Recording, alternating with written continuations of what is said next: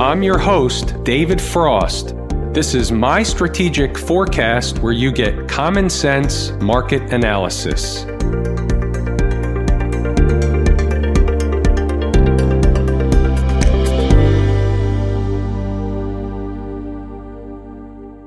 Today is Monday, June 22, 2020. We're looking at a daily chart of the SPY, or SPDR, which is the proxy for the S&P 500. What do we have on the docket today? We actually have a lot on the docket today. The market is telling us something. It's indicating something. We're going to take a look around the horn and see if we can unpack and uncover just what that is. Some of it ties right into what we discussed in the weekend video, and some of it ties right into what the market did when it opened up Sunday night, leading into the Monday trading activity, and then certainly leading right up to how it closed at the end of the day Monday. That's extremely important. We're going to go through the whole ball of wax, including all the charts in between. We'll look around the horn at the other markets that are leading indicators. We'll look at the canaries in the coal mine, and we're going to learn some stuff along the way. Let's start with how the market opened up Sunday night. The futures opened up down.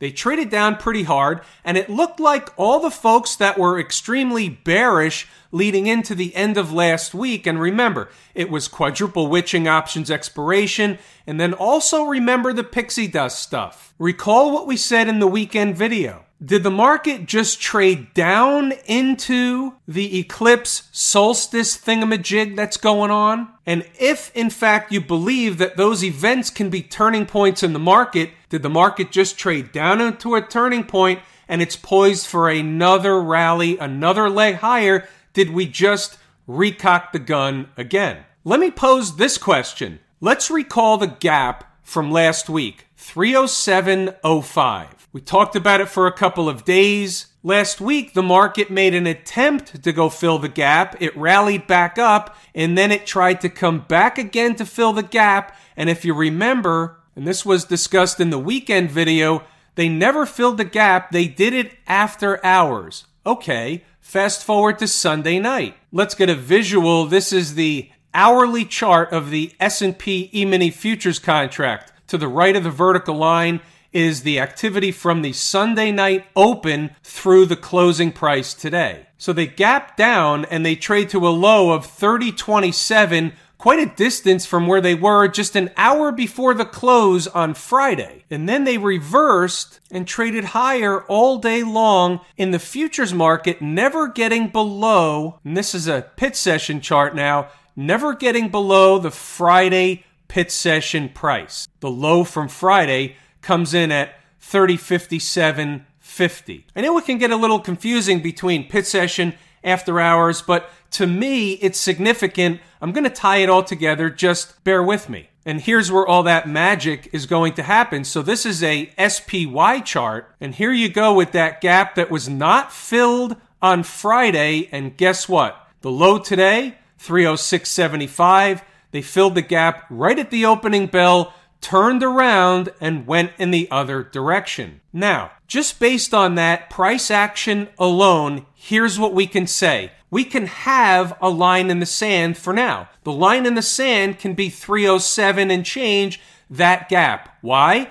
Because of the activity on Friday coming up short, playing a little cat and mouse game with the gap, doing it after hours, trading lower after hours or in the pre-market from Sunday night into the early morning session on Monday, and then doing what they did at the opening bell, running down to get the gap during the regular market hours, turning around and going right back in the other direction. That tells you a couple of things. A, it was important. They were playing games before, also known as shenanigans, brought to you by the Trick Trap Fool and Frustrate crew. But it's also an important price. So what we do know is if the market was down below that gap, for example, on Tuesday, that's a negative. That's a real negative. They shouldn't be down there based on the price activity today. It was bullish down around that gap. And then to further the case, it's bullish closing near the highs of the day. Take it at face value.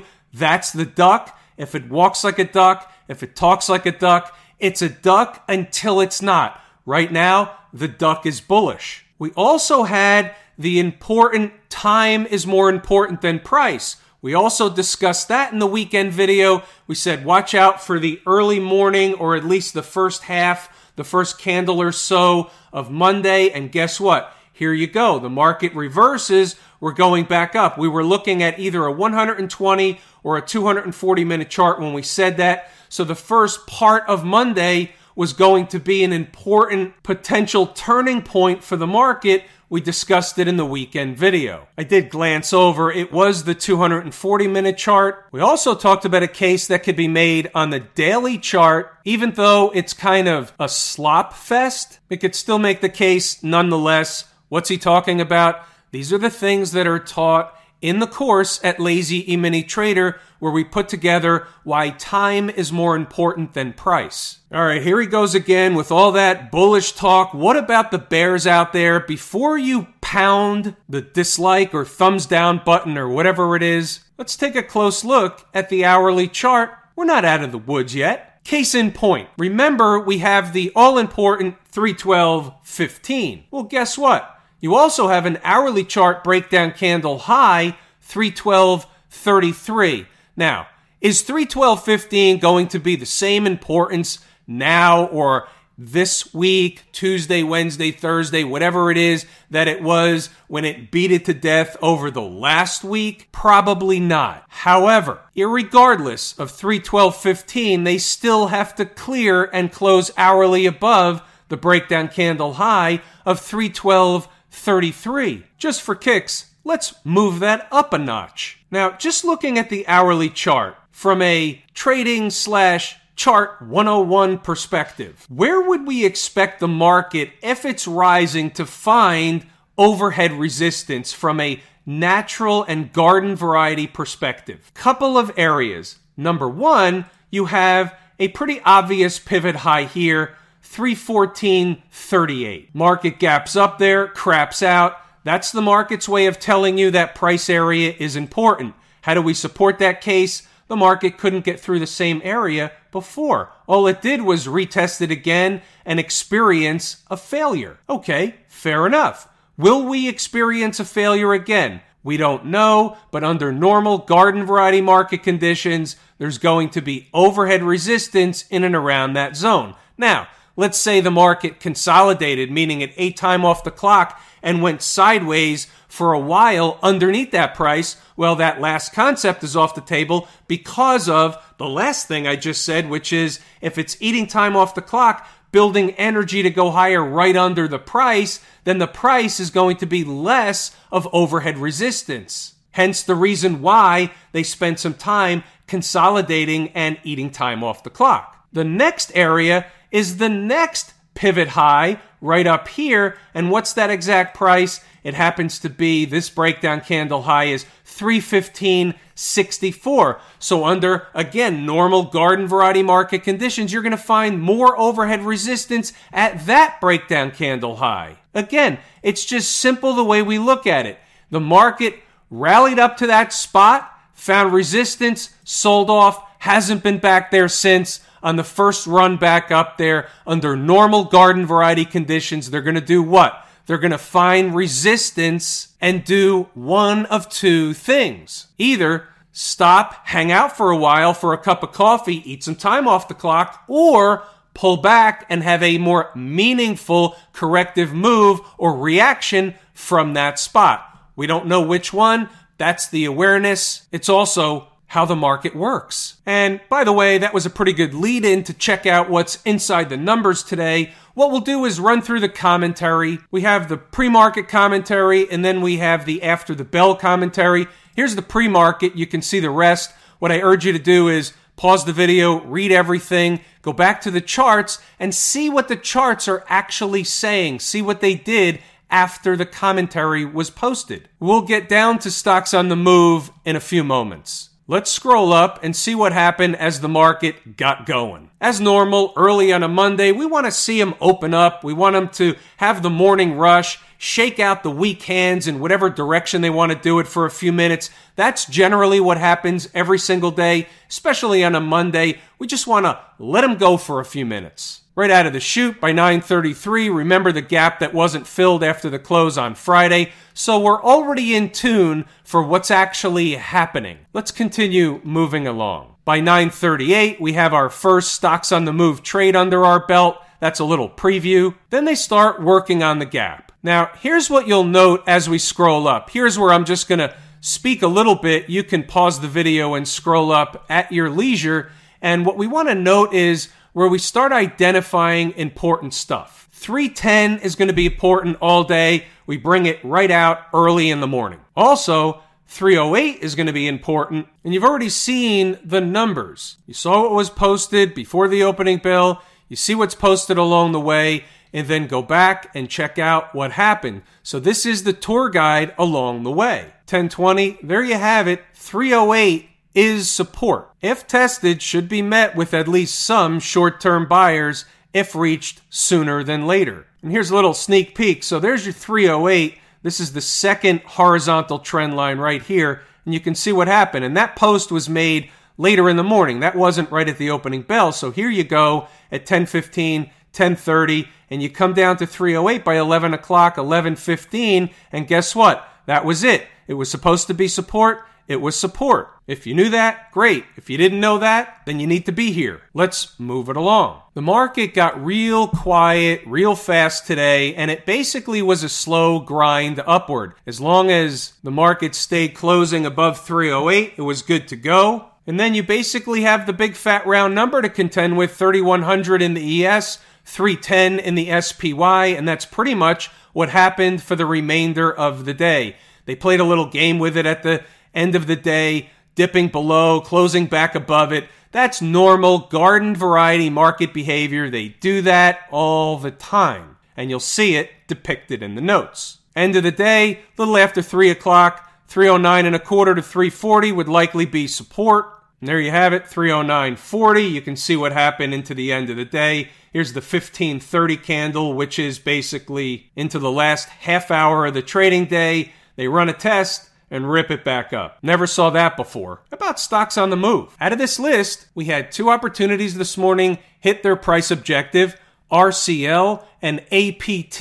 You see the numbers posted on the board. These are on bright and early. Let's run over and check out the charts real quick. The first one, Royal Caribbean. So here's the deal. We had two entries on the board, $51.87 and $50.71. So the obvious is right in front of you. You could see what happened. The stock was getting a haircut at the open. It comes into the first price, makes a low of $51.78, immediately takes off on a rocket ride.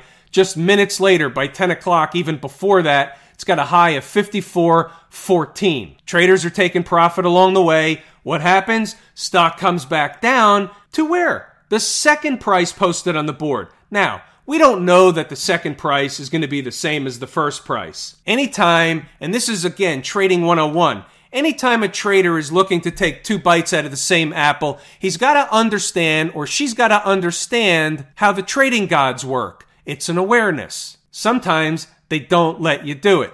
But here's the point with this one. Let's just use this as a learning opportunity. The two prices were rather close together. So the intention there is if it blows through the first one at the open, it's going to get caught by the second one. That's really the point. Does that mean the second one can't work later in the day? No, that's not what it means. But what it does mean, at least to me, is it's not the same trade as if it hit in the first, let's say, 15, 30 minutes of the day. Doesn't mean it can't work. It's just not the same trade. It worked anyway. You see it right on the board. The second one, APT, was basically the same story. So this chart looks different, so let's set it up. So here's the closing price on Friday. Getting a haircut, comes into the first price posted on the board bright and early, $15.88. What happens? Spikes it through by a few pennies, takes off on a rocket ride, finding a high of $16.86. Now stop and think about that for a moment.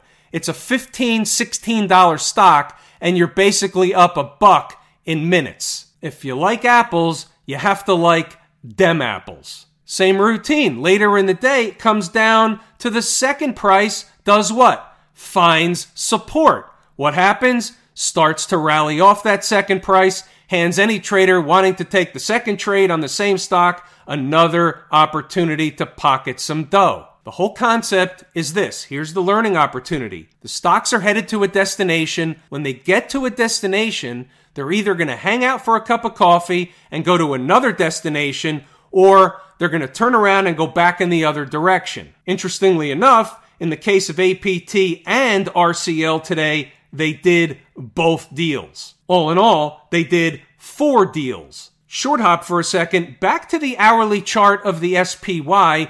Remember, 312.33 is that breakdown candle high. What happens if they can't close an hour above 312.33? Well, then they're going to come back down, and that's trouble if they can't do it. So you have to understand both sides of the equation, understand both sides of the tape. But here's the thing. What do markets love to do all the time? They love to run up and test those breakdown candle highs or run down to test those breakup candle lows. It happens over and over and over again. We point it out over and over and over again, which is why we point it out over and over again. It's not me telling you, hey, this is going to happen, trust me on it. What me is doing is pointing out something that happens on a repeated basis, something you can pull up a chart and see right on the chart for yourself. Don't take my word for it. Go do the homework. Just another look from a different point of view, a different perspective. Here's a 240-minute chart, and you can see here's a channel. We've been trading in this channel. We talked about this the other day. It's easy to get skewed by the big reversal candle. Maybe it turns out to be something, maybe it's not. On this chart, what do they have to do? They have to get above the high of that candle to make some hay. The high happens to be 314.38. When you go back to the other charts, that's close to some of the other prices. Those are the pivots that we'll see on other charts. They just look different depending on what time frame we're looking at. But understand this. If they start to clear this stuff, if this is in fact eating time off the clock, building energy in a bullish, flaggish formation, then are they going to stop at 319 dead in the water, or are they going to be poised to keep going a little bit and try and make new highs? Well, after eating time off the clock and recocking the gun, if the intention is to run up with another leg higher, I'm not sure we want to step in front of the market at 319 unless we find a signal or a sign of a trend change. Where do you find those? First, you find them in the course at Lazy E-mini Trader, and then if they put one on the chart, we'll find it there. Who's going to put one on the chart?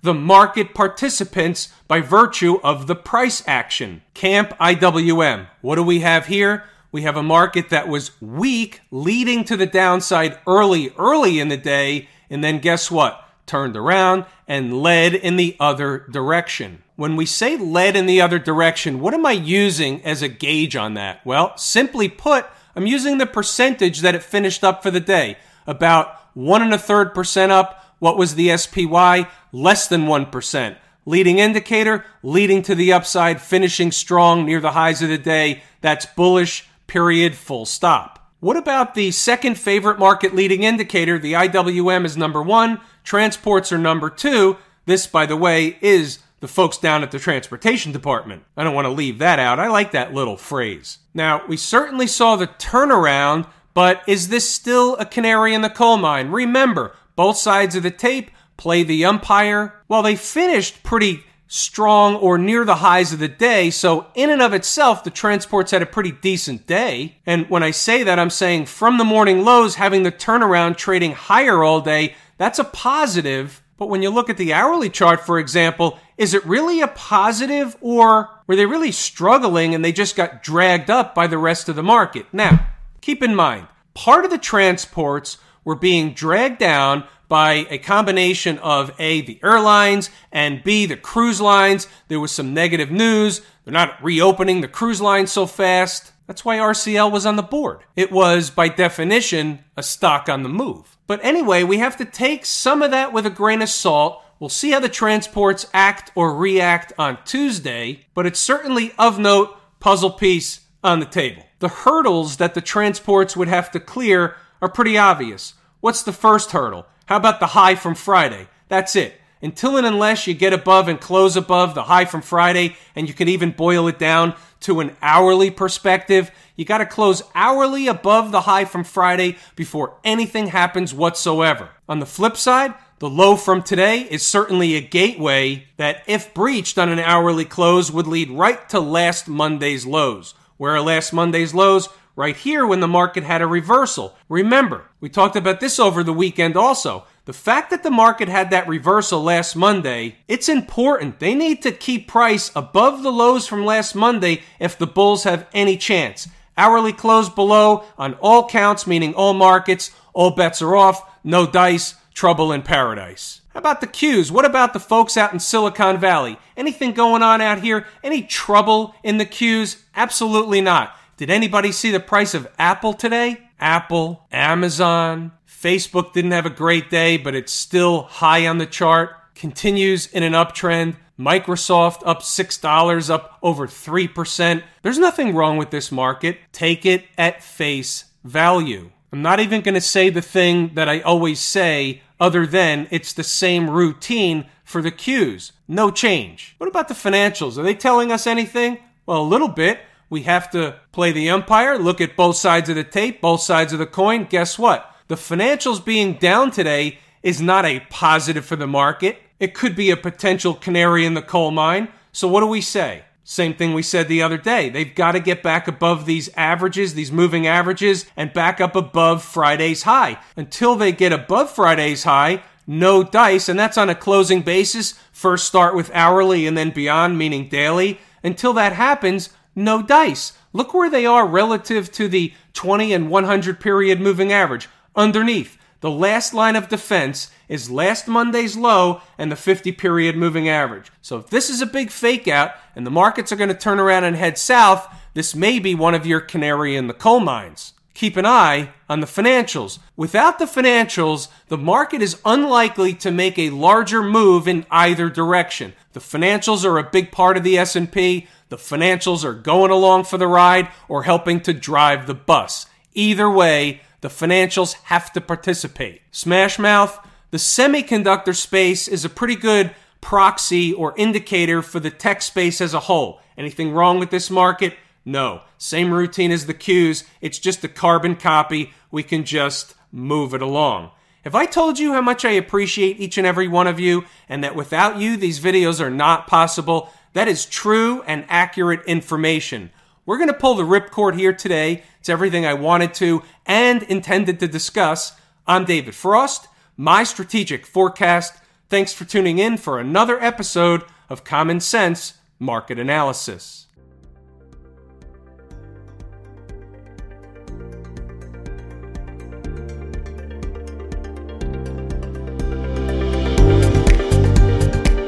My Strategic Forecast is hosted by David Frost. Subscribe, rate, and review on your favorite podcast app, and please visit mystrategicforecast.com for more information. My Strategic Forecast is common sense market analysis.